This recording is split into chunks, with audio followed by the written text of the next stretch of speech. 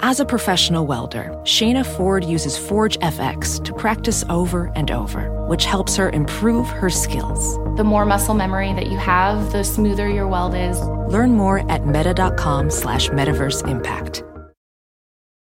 In a fast-paced world, every day brings new challenges and new opportunities. At Strayer University, we know a thing or two about getting and staying ahead of change. For over 130 years, we've been providing students like you with innovative tools and customized support, so you can find your way forward and always keep striving. Visit strayer.edu to learn more. Strayer University is certified to operate in Virginia by Chev and has many campuses, including at 2121 15th Street North in Arlington, Virginia.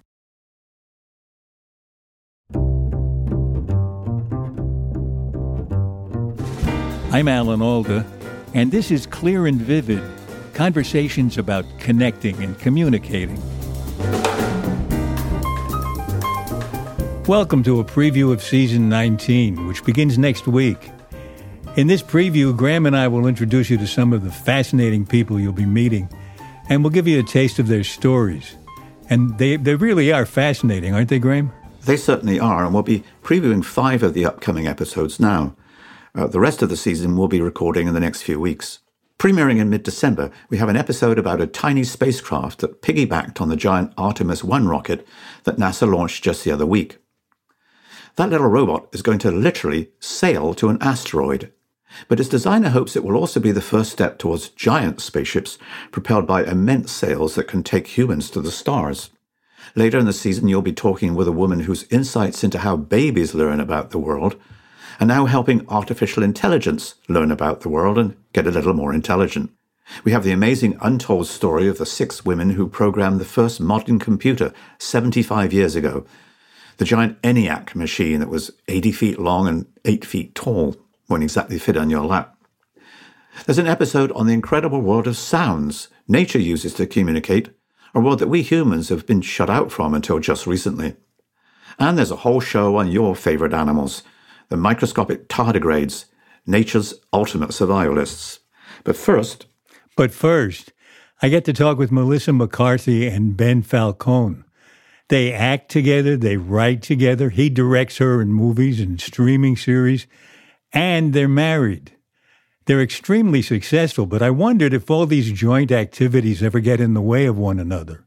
Or are they able to work so closely together because they both have a background in one of my favorite forms of theater? You know what I want to know more about? You both are such a great team at so many things. Writing, making movies together, acting. I'm interested to know how you do it. For instance, how much of an influence improv is on all those aspects of your lives? I would say pretty enormous, right? I would say in everything. I think that, I think people have a perception of improv sometimes being, you just anything goes and yes is no and up is down. But it's when you really use it, and we both went through the Groundlings school in Los Angeles, and you really learn that you have to abide by the story and the rules of the world. But then to say something or do something spontaneous that fits into that world is really what improvising is. So we get the cameras in the right place and my mouth works and his mouth works and the directing works, which is all a crapshoot. You really truly get something spontaneous. And I think when the audience sees that, it's exciting. And it is the essence of collaboration. Yeah. That's so much what I hear from great musicians when we talk about how they prepare for a concert.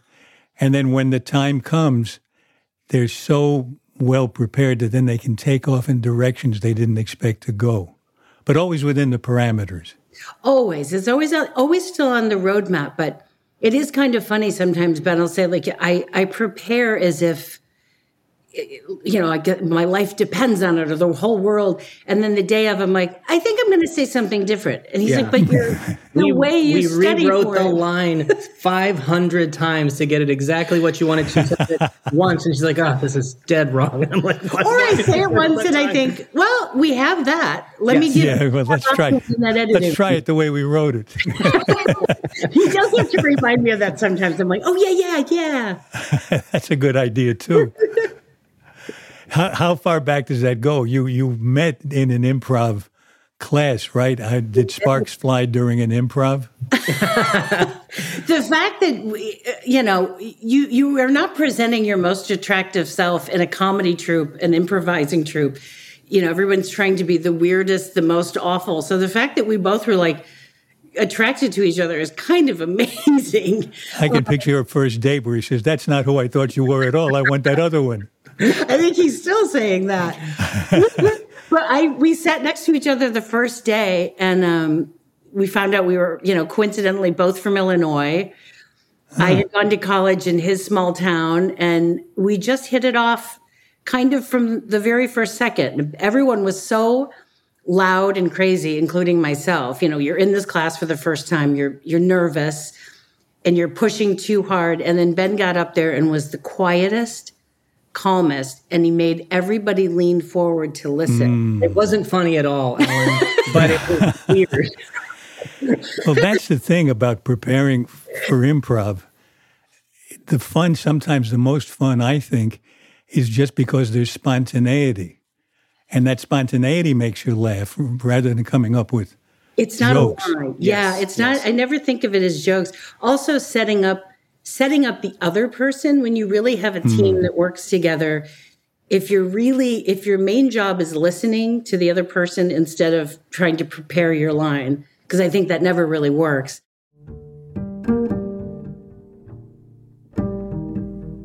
And speaking of improvising, perhaps no one improvises as much as we all did when we were babies. Psychologist Alison Gopnik's been studying how babies learn about the world. And they do it, she says, by constantly trying stuff out and seeing if it works. Lately, she's been taking what she's learned from babies to help make artificial intelligence systems work better. Here's Alison. And one of the things that people in computer science talk about is a contrast between exploration and exploitation. And the idea is if you have a system, it's trying to learn, it's trying to, say, figure out what the best solution to a problem is. One thing that you can do is you could make little changes to the solutions that you already have and then try and see if they make you do better. Another thing that you could do is you could really bounce around, explore lots and lots of different possibilities, try things that look crazy and odd, and spend all your time experimenting and doing things, and just for the sake of seeing how they come out. And if you have ever had a 2-year-old, you will already have a sense of which one of those sounds like your 2-year-old. But it turns out there's an intrinsic trade-off between these two ways of solving problems. So you can have the kind of exploit method, which is try and find something that's a good enough solution pretty quickly and implement it and make it work. Or you could have this explore approach, which is just try a whole lot of things, and some of them might seem really weird and crazy, but you'll find out something, you'll learn something. And of course, the problem with that second approach is that while you're doing all that exploration and experimentation, you're not getting resources, you're not exploiting. So you need somebody else to take care of you during that time when you're just exploring. But the advantage is if you spend, especially an early part of your life, exploring, then you'll end up with much better, more flexible, more robust solution sets as an adult, especially if you're in an environment that's changing a lot, that's kind of unpredictable. So you're much better off being able to think of lots of possibilities early on to be able to deal with a changing world, which of course is exactly the thing that we humans are best at doing and seem to be evolved to do. So Alison Gopnik's idea is to make AI systems learn more like babies learn. It turns out, the great reason why we've seen so many advances in AI is if you just let the machine give it the data and just say, okay, this is a cat, this is a dog, this is a cat, this is a dog, or just predict the next word that's going to come after this word. And I'm going to tell you, were you right or were you wrong? It turns out that those pretty simple learning techniques can end up giving you systems that are quite powerful. But the problem is that those systems aren't very good at generalizing. They're not very good at applying what they know to something new. Something I've said is it's kind of like these poor little AIs have super helicopter parents in the form of the programmers. And so these sort of super helicopter programmers are saying every minute, okay, you're doing better. No, now you're doing worse. You're getting closer to what I want you to do. And as you might expect, what you end up with are systems that are really, really good at doing the things they were trained to do, but, not so good at figuring out how they should do their laundry when they go to college, or how they should do something, that's how they should do something that's really different. And of course, if we wanted really intelligent systems, we'd want them to be able to generalize. We'd want them to be able to plunk them into a new environment and get them to do something different. And it turns out, in fact, that doing things like building curiosity into the systems, especially early, or giving the systems a chance to play, especially early, actually seems to be one of the things that makes them better at generalizing and more robust and more adaptable afterwards. So getting them to be more like children, getting them to explore, getting them to try and figure things out for themselves, actually really does seem to make them better.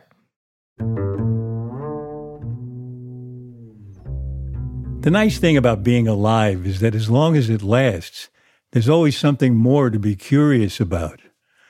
For instance, if you think you've heard everything, but you haven't heard about the tiny, teeny tardigrade, listen to my conversation with Thomas Boothby.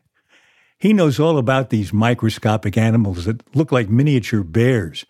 In fact, they're also called water bears.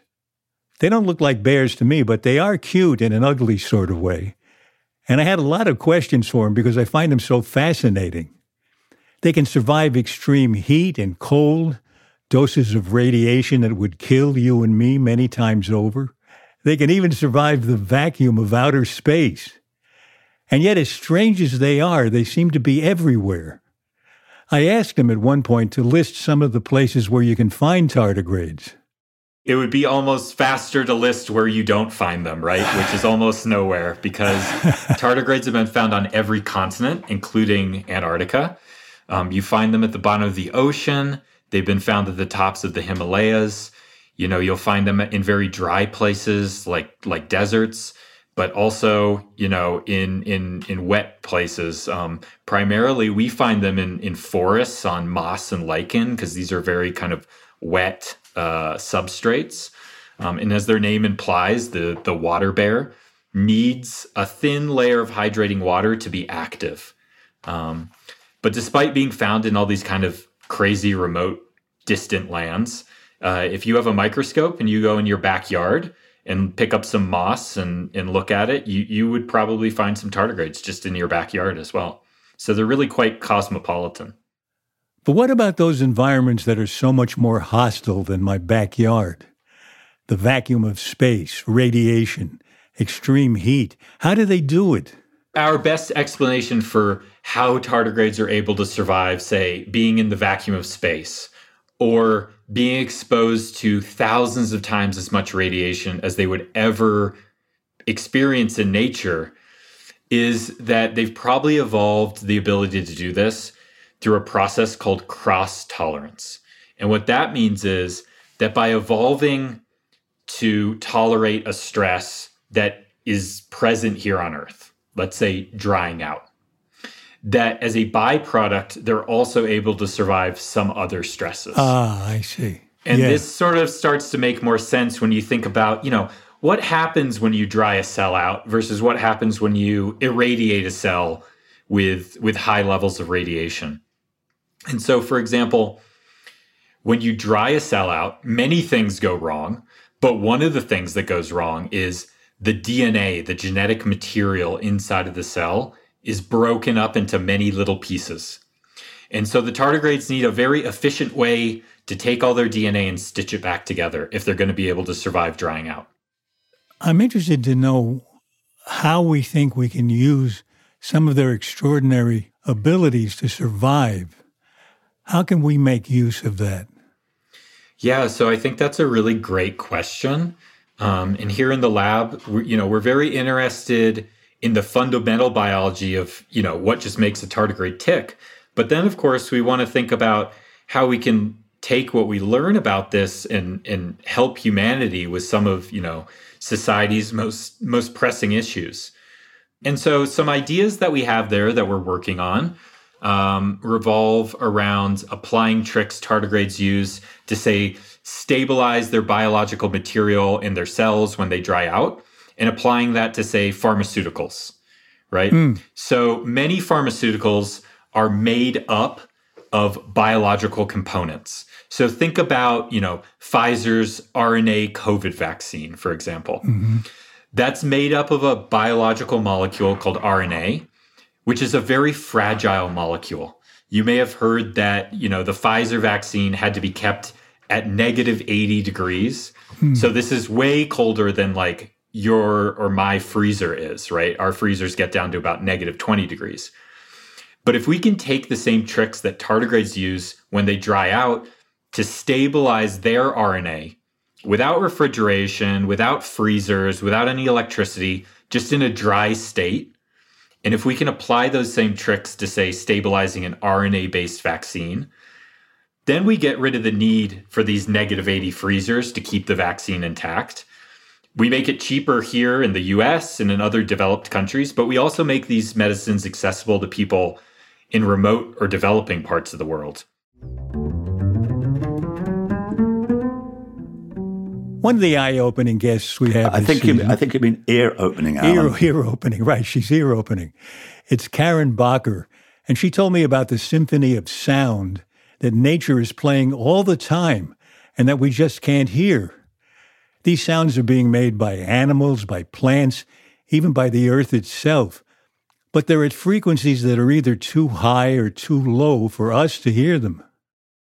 Compared with our cousins on the Tree of Life, humans are relatively poor listeners. A lot of the sound of nature happens in the high ultrasonic, at frequencies too high for us to hear. So that's the realm of bats and dolphins and some whales and many rodents and even some of our primate cousins like tarsiers. At the other end, below the low end of our hearing range, is the infrasound. Those are long, slow sound waves that are so powerful they can travel through soil and stone, even buildings. That is the realm of elephants and whales, but also thunder and tornadoes, calving glaciers make infrasound. Even the planet itself. A planet has a heartbeat that is made by ocean waves crashing over continental shelves. And if you could hear that, it would literally sound like the drumming heartbeat of our planet. Animals can hear many of these sounds, but we cannot. Alan, I know you were blown away to find that plants make sounds and use them to communicate, but my favorite of all the sounds that Karen Bacher talks about in her new book, Sounds of Life, is the sound that coral reefs make. Who knew? In the case of coral reefs, coral emits a very, very fine ultrasound in a narrow band of frequencies, and the coral tend to do that more at night and more on the full moon.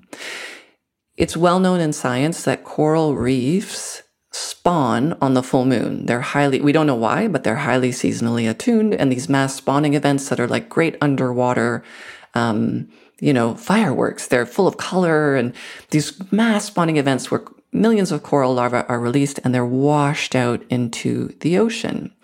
Now, the assumption was, because coral larvae are microscopic blobs, basically, with no arms, legs, or ears, the assumption was for a long time, they just float around, hapless little things pushed around by the wind, the waves, the currents, and eventually they get pushed back to a reef somewhere and they settle.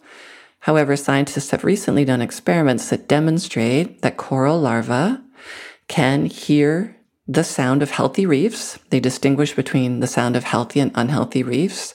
A couple of researchers in England, Steve Simpson and Tim Gordon, have been working on the Great Barrier Reef for years. We all know about the massive degradation of coral reefs that's so tragic worldwide, partly due to climate change.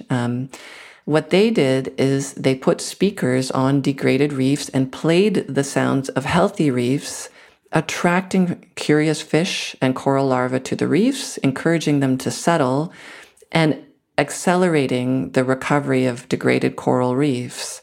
So music therapy, or acoustic enrichment as they call it, works pretty well. It's not going to save all of the world's coral reefs, but what it could do is be another tool in the toolkit for triage. Scientists are out there right now trying to, conserve dozens or hundreds of coral reefs to make sure a few survive.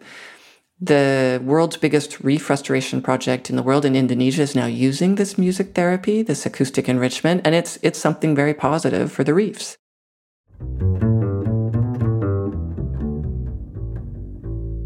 Just a week or so back, NASA finally launched its giant rocket intended to take people back to the moon. Piggybacking on this first test flight, was a bunch of little shoebox-sized satellites. One of them carried the hopes of NASA engineer Les Johnson. And what's amazing about his miniature spaceship is that it's going to rendezvous with an asteroid by sailing there, propelled by photons from the sun. Here's Les. I work at a rocket center where we have people dealing with rocket engines that produce 1 million pounds of thrust. And my spacecraft produces, like thousandths of a pound, but it's constant. It's constant. To give listeners an idea, sunlight, which is of course made of photons, these photons have momentum, and as they reflect from the sail, they push on it.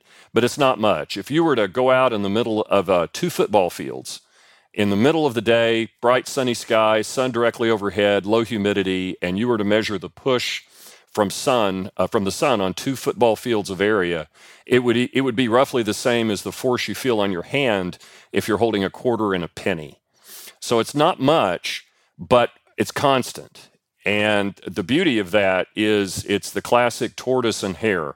If you take a small spacecraft and you put a sail in it, or you use the same volume to put the best rocket and rocket fuel in it that we have, and you have a race and you say go, the rocket's going to take off and leave the sail standing there, but the rocket's going to run out of fuel very quickly, and then it's just going to coast at whatever speed it reached. And the sail will start moving faster and faster and faster from the constant acceleration, and in a few weeks or months, we'll pass the rocket and leave it in our dust, as it were, and keep going. So anywhere within the orbit of Mars, there's enough sunlight to get a useful thrust from sunlight. It's just amazing. But you're going to go out there, check out the asteroid, and get some scientific data. But your sights are set on a far bigger mission. At some point, you're going to turn this into a trip to our closest neighbors among the stars, what would be Proxima Centauri or Alpha Centauri, and take a look at their planets? Well, that's my vision. I don't know that I'll be living long enough to actually see that happen. But really, that's my vision. I have to give a caveat here.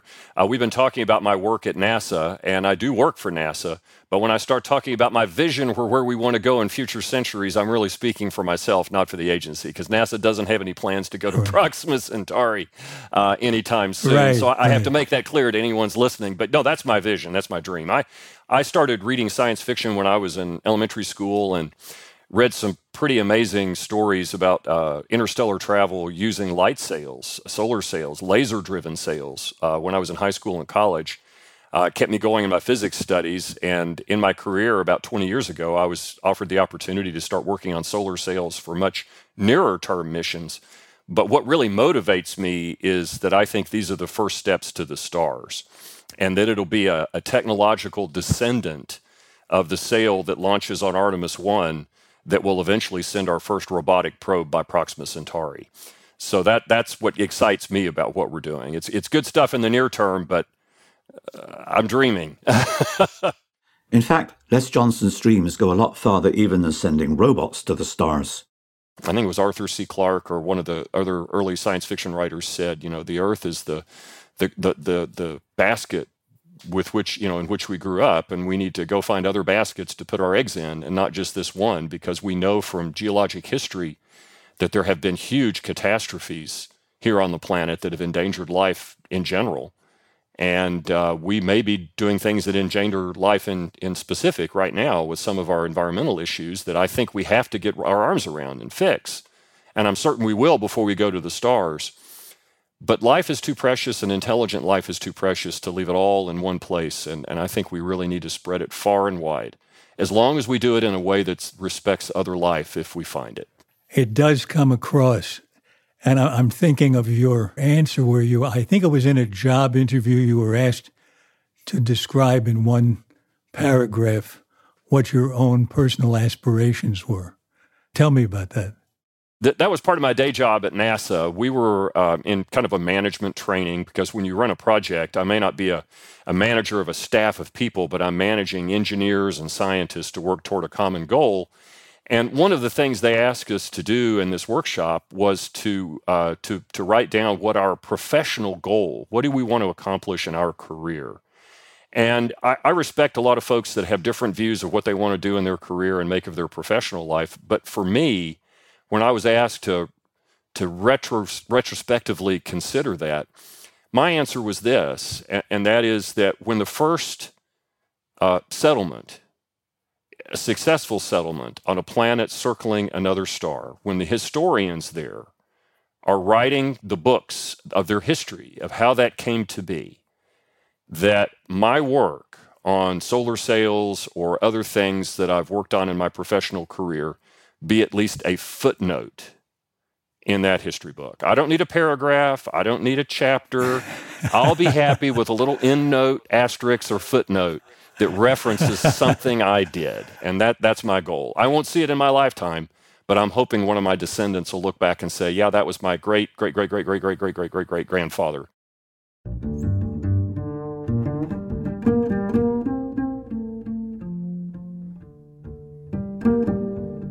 Les brings up a good point about history, the way it can connect us to pioneers of the past, to see ourselves in them and maybe even be inspired by them. But what do you do when history just drops those pioneers out of the picture? Because after all, they were only women. What our guest Kathy Kleiman did was dig and dig until she found the story of 6 women who changed our lives. They programmed the first ever electronic computer, making way for the whole field of computer programming. But until Kathy Kleiman rescued them from obscurity, it was as though they had never existed.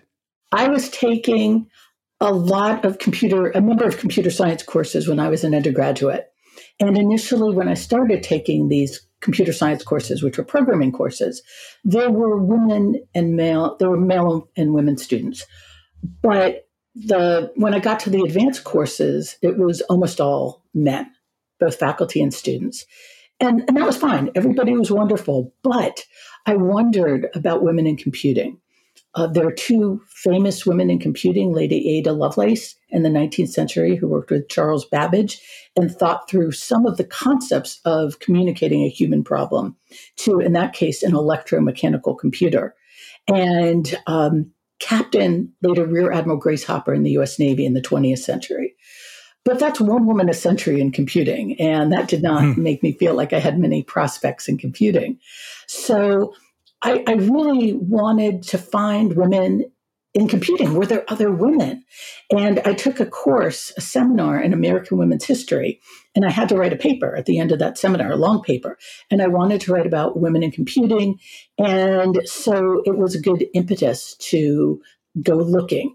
And in the Encyclopedia of Computer Science, in the secondary sources, I didn't find any more names of women, but I found an incredible picture of the ENIAC taken 6 months after the war ends. And it's a picture of how big the ENIAC was, and it has people dwarfed in the picture. And there were 6 people in the picture, and 2 of them are women. And I thought, wait a second, who were the women? But the only people in the captions were the 2 men in the middle, Dr. John Mauchly and J. Presper Eckert, the co-inventors, who absolutely deserved to be in the captions. But I really wondered who the women were. And so I looked and I found more pictures of ENIAC, and there were more women in those pictures. And now I thought, this is incredible. And I went to my professor and asked who the women were. The professor sent me to the director of the Computer History Museum, which was brand new at the time, and it was in Boston. Now it's huge, and it's out in Silicon Valley. And the director of the Computer History Museum told me that the women were refrigerator ladies. And I didn't know what a refrigerator lady was. What does that mean? She said the black and white pictures we were looking at from 1946 reminded her of the black and white commercials on television, on the early television, of the women models opening the Frigidaire with a flourish. And so basically she was telling me they were models and that I should stop asking silly questions. But of course, Kathy Kleiman didn't stop asking questions. And one of the women she found was a young Irish immigrant named Kay McNulty. She was one of a much larger group of women who, during the war, had been calculating the trajectories of shells fired from howitzers. Confronting the huge ENIAC machine for the first time, Kay and the other 5 women chosen to learn how to operate it were asked if they could program the computer to calculate trajectories. Here's a clip from an interview with Kay McNulty recorded in 1977. In the fall of 1945, the ENIAC was already pretty much constructed. As a matter of fact, all the panels were up, some of the parts were not quite finished. I mean, the divider square rooter was not in operation, but otherwise everything else was. Then we were told we had to learn how to operate this machine. Well, how do you go about that? Somebody from Moore School, I just don't remember just who the person was, gave us a whole stack of blueprints. And these were the wiring diagrams for all the panels. And they said, here, you can figure out how the machine works and then figure out how to program it. Well, this was a little bit hard to do, knowing nothing about anything. So Dr. Burks at that time was one of the people assigned to explain to us how the various parts of the computer worked, how an accumulator worked. Well, once you knew how an accumulator worked, you could pretty well be able to trace the other circuits for yourself and figure this thing out. So we then proceeded to program a trajectory to go onto this machine. And we had barely begun to think that we had enough knowledge of the machine to program a trajectory when we were told that two people were coming from Los Alamos to put a problem on the machine. And Fran and I were asked to help these two people from Los Alamos to put their problem on the machine. Right, just figure out how to tell this machine to calculate nuclear fission and call us in the morning. Interestingly, tracking down these pioneering women was a source of inspiration for Kathy herself, as her career took her from practicing law to helping establish governance for the entire Internet. All of this wound up putting me, gave me a front seat to how we govern the Internet, and I became part of the group that founded ICANN, the Internet Corporation for Assigned Names and Numbers, which creates the rules and kind of oversees the Internet infrastructure. We kind of call it the roads and the bridges and the street signs of the Internet. We try to keep it all going. And now there are over 4 billion people online on the Internet, and it's been incredible to watch the Internet's growth and play a small part in it. It's kind of amazing that you're part of a project that got all the countries of the world to agree on one thing. That sounds unique. One world, one Internet. But of course, it all hooks back to the ENIAC programmers, because when I was a young attorney, I would walk into the rooms of all men and wonder a little bit whether I should be here, whether it was the young inventors of the Internet, the 20-somethings, or the older intellectual property attorneys, also male. And I'd wonder whether I should be there. And I would actually talk to Kay and Jean and Betty. And they're like, of course you belong there. And so I had the best role models of all and the best mentors.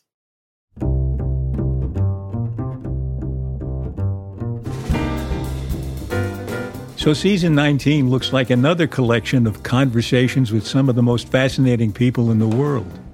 I hope you'll join us. And I'd like to mention that just yesterday you had a wonderful conversation with the actor Pamela Adlon that we'll be posting later in the season. And in just a couple of weeks, we'll have a very timely episode with a woman who has insights into the mess that social media's gotten itself into, including the Musk mess at Twitter. And don't forget, next week, Alan talks with Melissa McCarthy and her husband, Ben Falcone. See you then.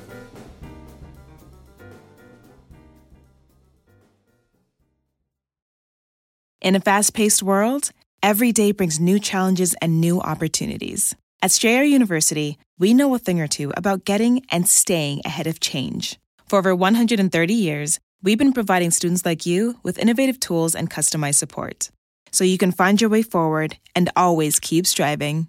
Visit strayer.edu to learn more. Strayer University is certified to operate in Virginia by Chev and has many campuses, including at 2121 15th Street North in Arlington, Virginia.